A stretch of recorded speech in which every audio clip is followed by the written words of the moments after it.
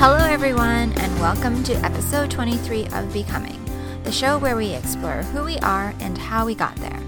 I'm your host, Catherine Tang, and for today's episode, I had a chance to chat with Stephanie Wu about music, startups, and the power of online learning.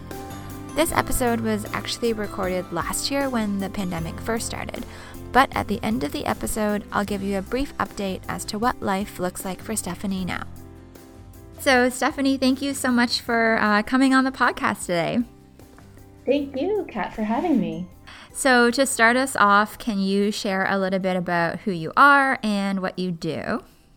Sure. I am a marketer by day and a musician by night. So, what I mean by that is I work during the work week in marketing at an education tech startup. And then on weekends, I play with orchestras or chamber music groups at weddings and other things. So I kind of lead two parallel careers right now. Stephanie is currently based in the Bay Area, but I wanted to find out a little bit more about what life was like for her as a kid. So I was very musical, naturally, of course. I played piano. I started when I was 6. And then in 4th grade, I started with the cello. And I would say I was very studious too. I practiced a lot. I was also imaginative and playful. I remember creating, games at the playground that other groups of kids would want to play. I even gave the game a name called Strick. And it basically was kind of like tag, but with a stick, and people had to try to steal the stick. And then in high school, I was voted most studious and like quietest. So I was definitely kind of a goody two shoes kind of kid, and just studied and practiced as much as I could, both piano and cello. And I ended up sticking with cello. I think when I was 16, that was the hardest decision for me, was trying to decide what instrument to play, because I realized I was kind of spreading myself too thin. And I ended up picking cello because I thought it offered a lot more opportunities to just interact with other people and play in a big orchestra, since there's usually 12 spots for cellos in an orchestra, whereas there's one for piano. And I'm just thinking about you in grade 4, and like a cello is it's not a small instrument. And so how was that starting in grade 4? Did you have like any other string experience prior to that? No, not at all. And so I looked a little awkward. I had big glasses. Luckily they make cellos, in different sizes. So I started off with a half size instrument. And so it fit me pretty well. And I remember it was awkward for me because I was playing it kind of like a piano in the beginning. Like, you're actually supposed to keep your fingers down, whereas on a piano you just lift your fingers as you're playing. And so it was a pretty smooth adjustment, I think, for myself. Now, whenever I pick up my cello, I feel like I'm at home. And so, when you were little, I guess, or even in high school, did you think that you were going to become a professional musician? I thought I was going to be a cello teacher. I remember in high school too, like, we had an exercise where we had to list 30 things we would do by the age of 30. And I remember listing, like, open up a cello studio. So that's what I thought I was going to be when I grew up. And is that what made you decide to go to school for music?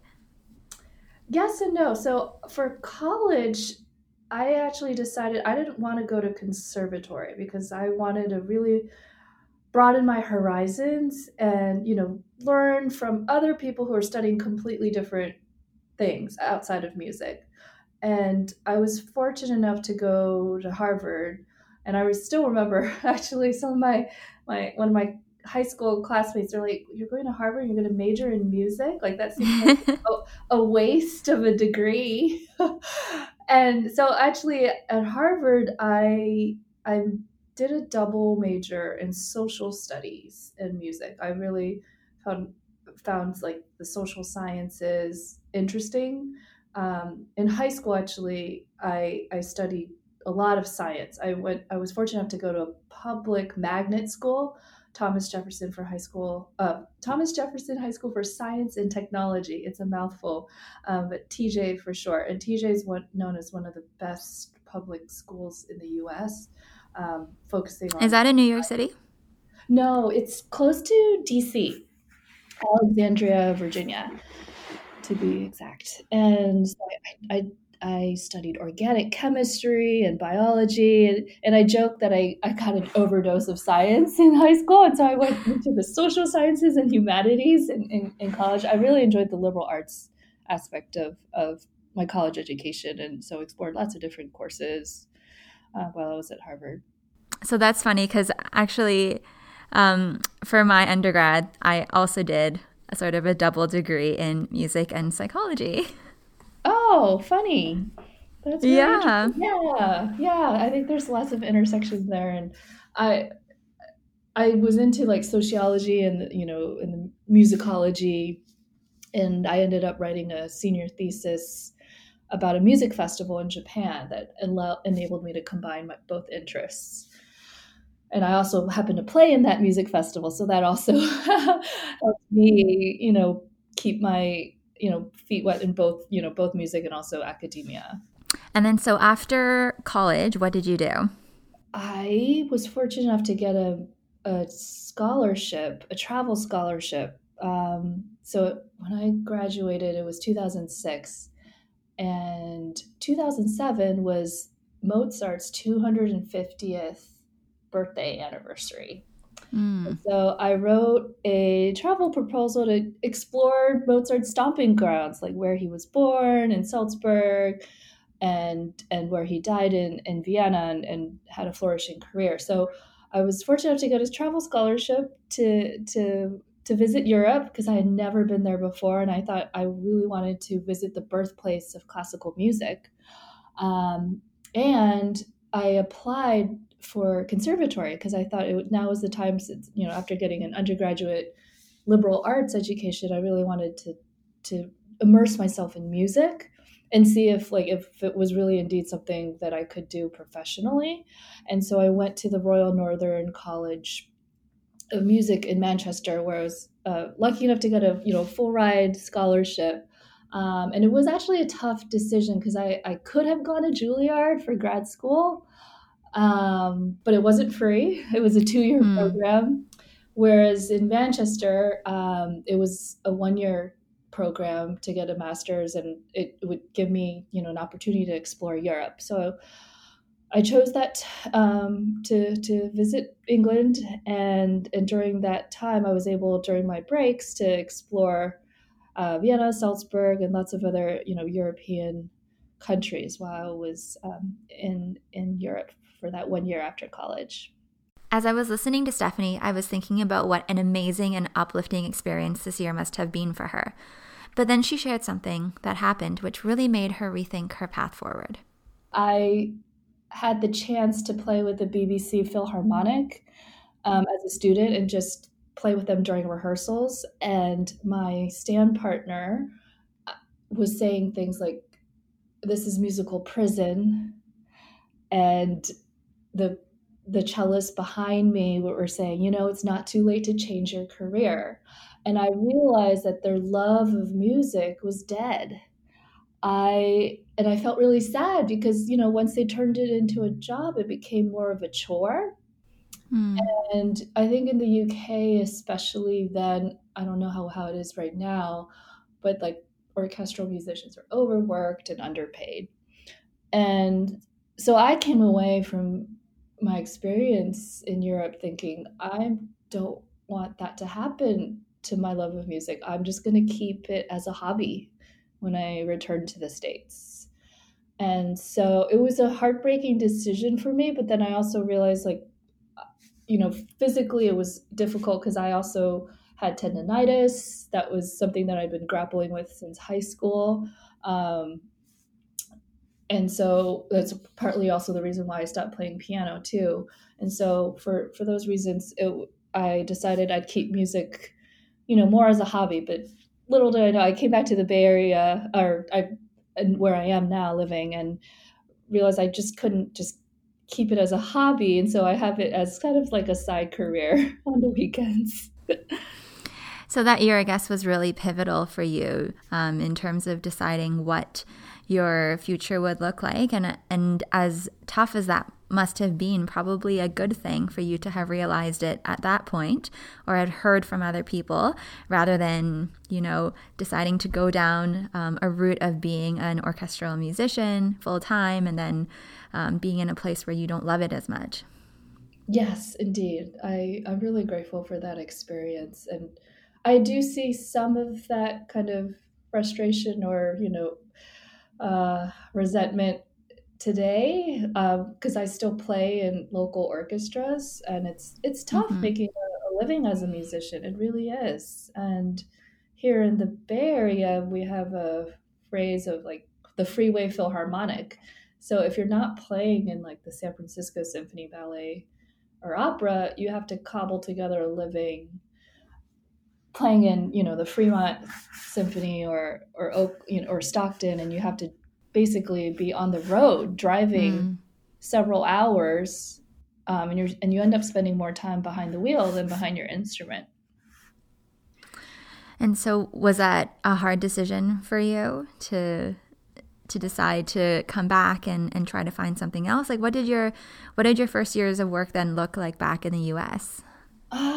Very exploratory. I was really trying to find, something that met the world's deepest needs and also my deepest passions. And so I went into philanthropy. I went into the nonprofit sector because I think it was my idealism that I had, from college too. I wanted to find something that really enabled me to use both sides of my brain, creativity and analytical skills.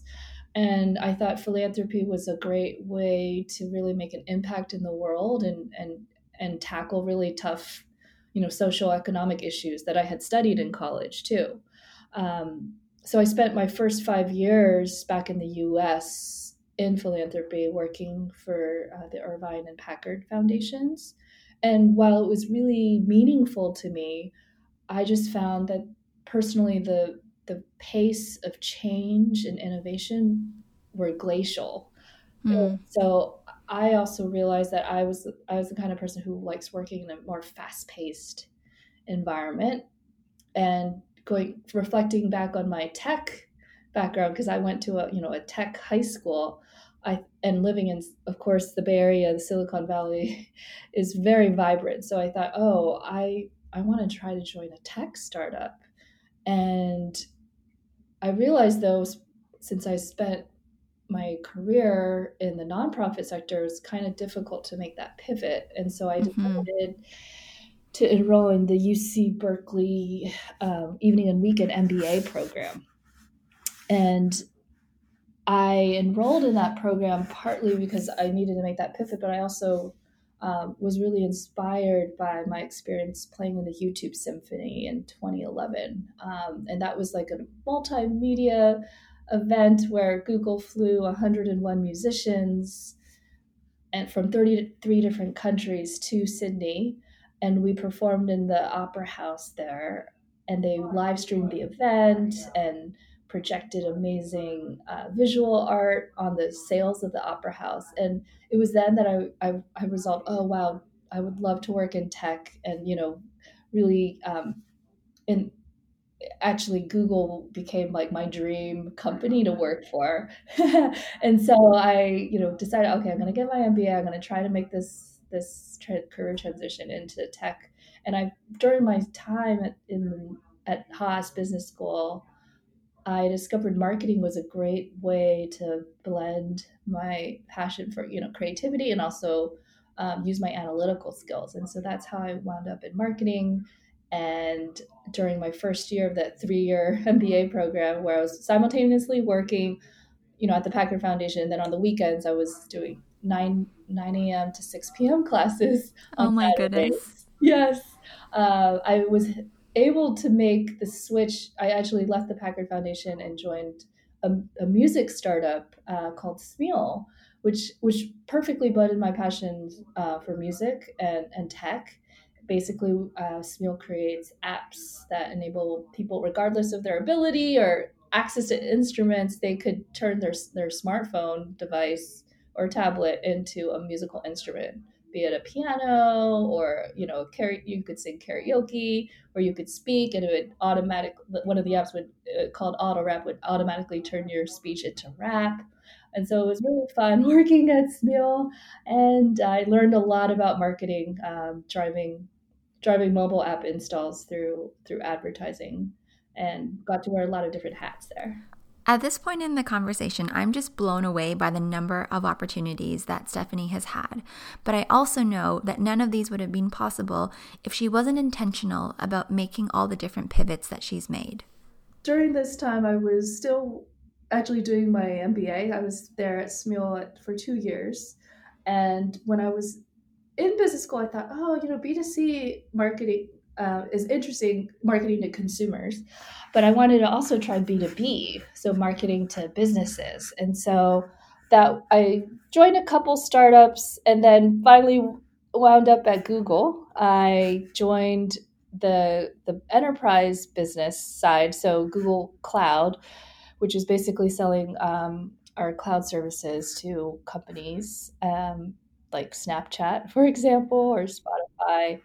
And I spent 4 years there really getting better at demand generation and field marketing, which is like organizing marketing events for our target audiences, which included business decision makers, CXOs, and developers. And really enjoyed my time at Google Cloud, but then I realized I missed working for a mission-driven company whose mission really resonated with me personally. And Smule fit that bill because bringing the joy of music to everyone and making that accessible, that was something that I was really passionate about too. And I also missed working in a fast-paced, nimble, and startup culture. So that was why I left Google, and that was actually just a couple months ago. And now I am at Coursera, which is an ed tech company whose mission is to transform people's lives through learning. And so this is kind of a funny aside, is when I was on maternity leave, I did a whole bunch of courses through Coursera. Oh, that's great to hear. Yeah, I was like, I'm at home with a child and I really need to do something to work my brain. And so that's how I found Coursera. Yeah. So I think I did a few courses on there. Oh, that's so great to hear. Yes, I've heard of other moms using Coursera, which is great. So can you share a little bit more then about what you actually do at Coursera now?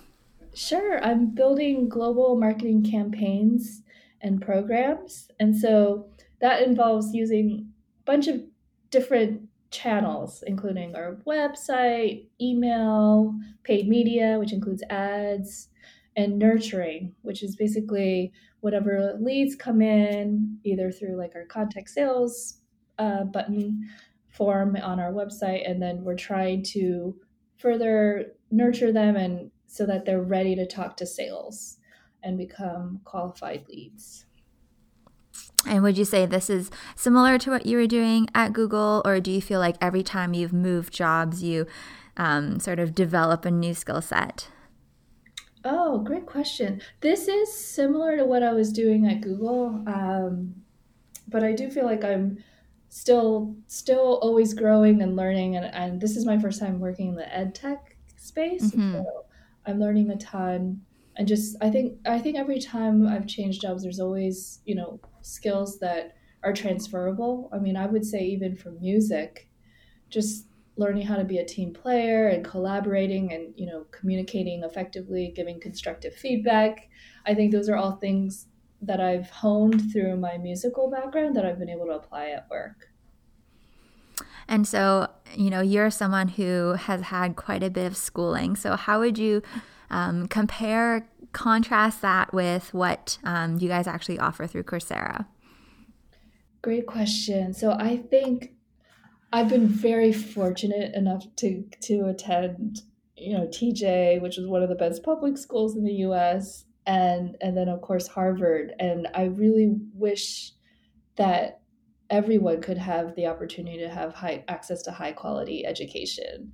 And I think what Coursera is doing is really important because, in order to provide access, it's just critical to have online learning available, especially now with coronavirus too. It's such a valuable resource um, to offer. And I personally wish, I wish Coursera had the MBA degree when I Mm.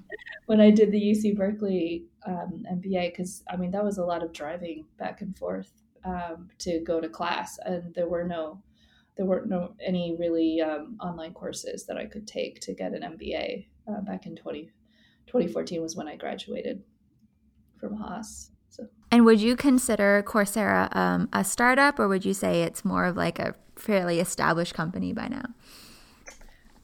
I would say it's up and coming. I think we're on lists, of top, startups to watch. And I would say it's more like a mid-sized company. Like I've worked at Mm. startups that are more 50 people. And now Coursera is about 500 employees. So it's a good balance between, what I experience at Smeel versus Google Cloud. I think it's right in the middle. So it's kind of like you've got these tastes of, really up and coming, beginning days startup, and then to something like what you're doing now, and then also to something really established like Google. So if we think a little bit more about your life outside of work, what are some things that are important to you or that you value? I would say family and friends. So I'm a mom as well. I have two little ones, a 3.5-year-old and a 1-year-old. So they occupy a lot of my time outside of work. Very busy ages, yes. Yes, yes. And then friends, of course. Something I like to do for fun on the weekends is just playing music, just chamber music, just reading it for fun, and then having a nice dinner afterwards. That's one of my favorite things to do. And of course also exercise. I learned early on in high school when I became injured with like tendonitis that it was really important to just get blood flowing through my veins. And so I make it a point to regularly exercise and try to have fun at the same time. So I do yoga, bar, dance classes, and weightlifting, just things to help me keep in shape and make sure I don't get injured again. And I know you had mentioned that like you do still play with, like you have your chamber groups and you do have orchestra that you play with. Like how much of your time would you say is still spent now doing music? I would say 20%, I think. Okay, that's Yeah. significant. Yes, I recently played like Harry Potter and the Deathly Hallows movie, we with live orchestra and chorus, and that was like 3 hour shows, Oh my three goodness. three of the shows in one weekend. So when I do perform, it's like really condensed, intense periods. It's just for like a week or weekend, and then it becomes quiet until the Have next your show. kids come to any of your shows? Not yet, not yet. I don't think they could I know they're still. like, oh, it's so long. Yeah, no, they can't. But I'm hoping to bring them someday. And this is sort of just a question back. You had mentioned about this YouTube orchestra. I'm really curious about this. Can you tell me more? Like, how did you even get connected with that? Oh, so this is through my friends. One of them said you should audition for the YouTube Symphony, and I had never heard of it. And I also was a little bit shy about uploading a video of myself onto YouTube. But I thought, hey, it sounds like an incredible experience, and I never thought I could perform at Sydney Opera House. So it was really last minute because I didn't know about YouTube Symphony, and the deadline was fast approaching. So I took one thing. It was Thanksgiving weekend, and another friend he had really great video editing skills and had all the equipment because I had none of that. And he was kind enough to, basically let me film myself at his house. And I auditioned for the YouTube Symphony with that video and somehow got in. And I think that was a pivotal experience for me.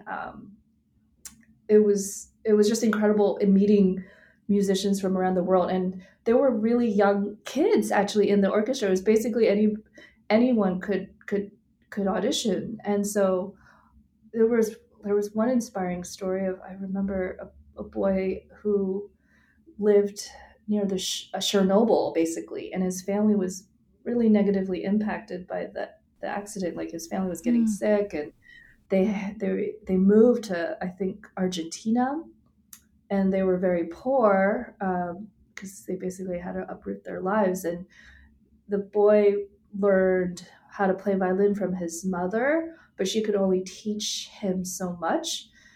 And they couldn't afford lessons. So he learned how to play violin from watching YouTube videos. No way. I thought was incredible. And he was an amazing violinist. And you can, I can send you the link for his story, because his story was so inspirational. He became so good that, he was one of the violinists selected for the YouTube Symphony. And I think that online learning, that really struck a chord with me. And I think that's also part of the reason why I'm at Coursera. I think the sky's the limit. Like, it's just amazing what you can learn. And so, as like an employee of Coursera, do you guys, is there a particular course that you want to take on your own platform? Oh, well, right now I'm taking early childhood rearing, or parenting, basically. Oh my goodness. So I can learn how to deal with my three-nager, I like to call her. She's only 3, but she acts like a teenager. And so, that's the course I'm doing right now as we speak. Excellent. This feels like a good place to give you a quick update on how things have been going for Stephanie. When I asked her about the last 12 months, she shared that she's been working from home since March 2020 and has not played the cello at a live concert or a wedding for the last year. Meanwhile, she's baking more banana bread than she's ever had in her entire life. When we first recorded the episode, Stephanie had only been at Coursera for a few months. During the pandemic, she was able to make a transition to being a people manager for Coursera, and she's in the process of hiring her second direct report. While her workload has doubled due to COVID-19, she feels fortunate to be working at Coursera, which is helping thousands of universities deliver online education to students. And of course, I wanted to hear about some things that were bringing her joy amidst everything that is happening. She shared that she is continuing Zumba, yoga, she's going on walks, and still playing the cello on her own. In fact, she and a friend asynchronously recorded a cover of Taylor Swift's Last Great American Dynasty. It is linked in the show notes, and you should definitely listen to it. So now we'll return to the original recording to wrap things up. So if you could share one piece of advice or a life lesson, what would it be? Keep a growth mindset. I think it's never too late to learn. And I think that's how I was able to make pivots from, nonprofit to tech marketing. Just keep reinventing yourself and don't take yourself too seriously in the process. Stephanie, this has been a lot of fun. And you said that if you wanted, that people can connect with you through LinkedIn. And so I'll make sure to put a link in the description so people can check that out. Sounds great. Thanks so much for being on the show. Thank you, Kat, for having me.